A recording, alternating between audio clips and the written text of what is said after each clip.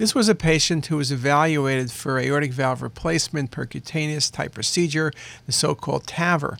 Now, we do CTs for two reasons in TAVR. One is to look at the vascular map to see if the patient's eligible, what sites you would need to put the catheter through, and as such. We also look at these cases to make sure the patient, who are typically over 80 years of age or in that vicinity, don't have occult malignancies or other problems. They may not allow us to do the procedure.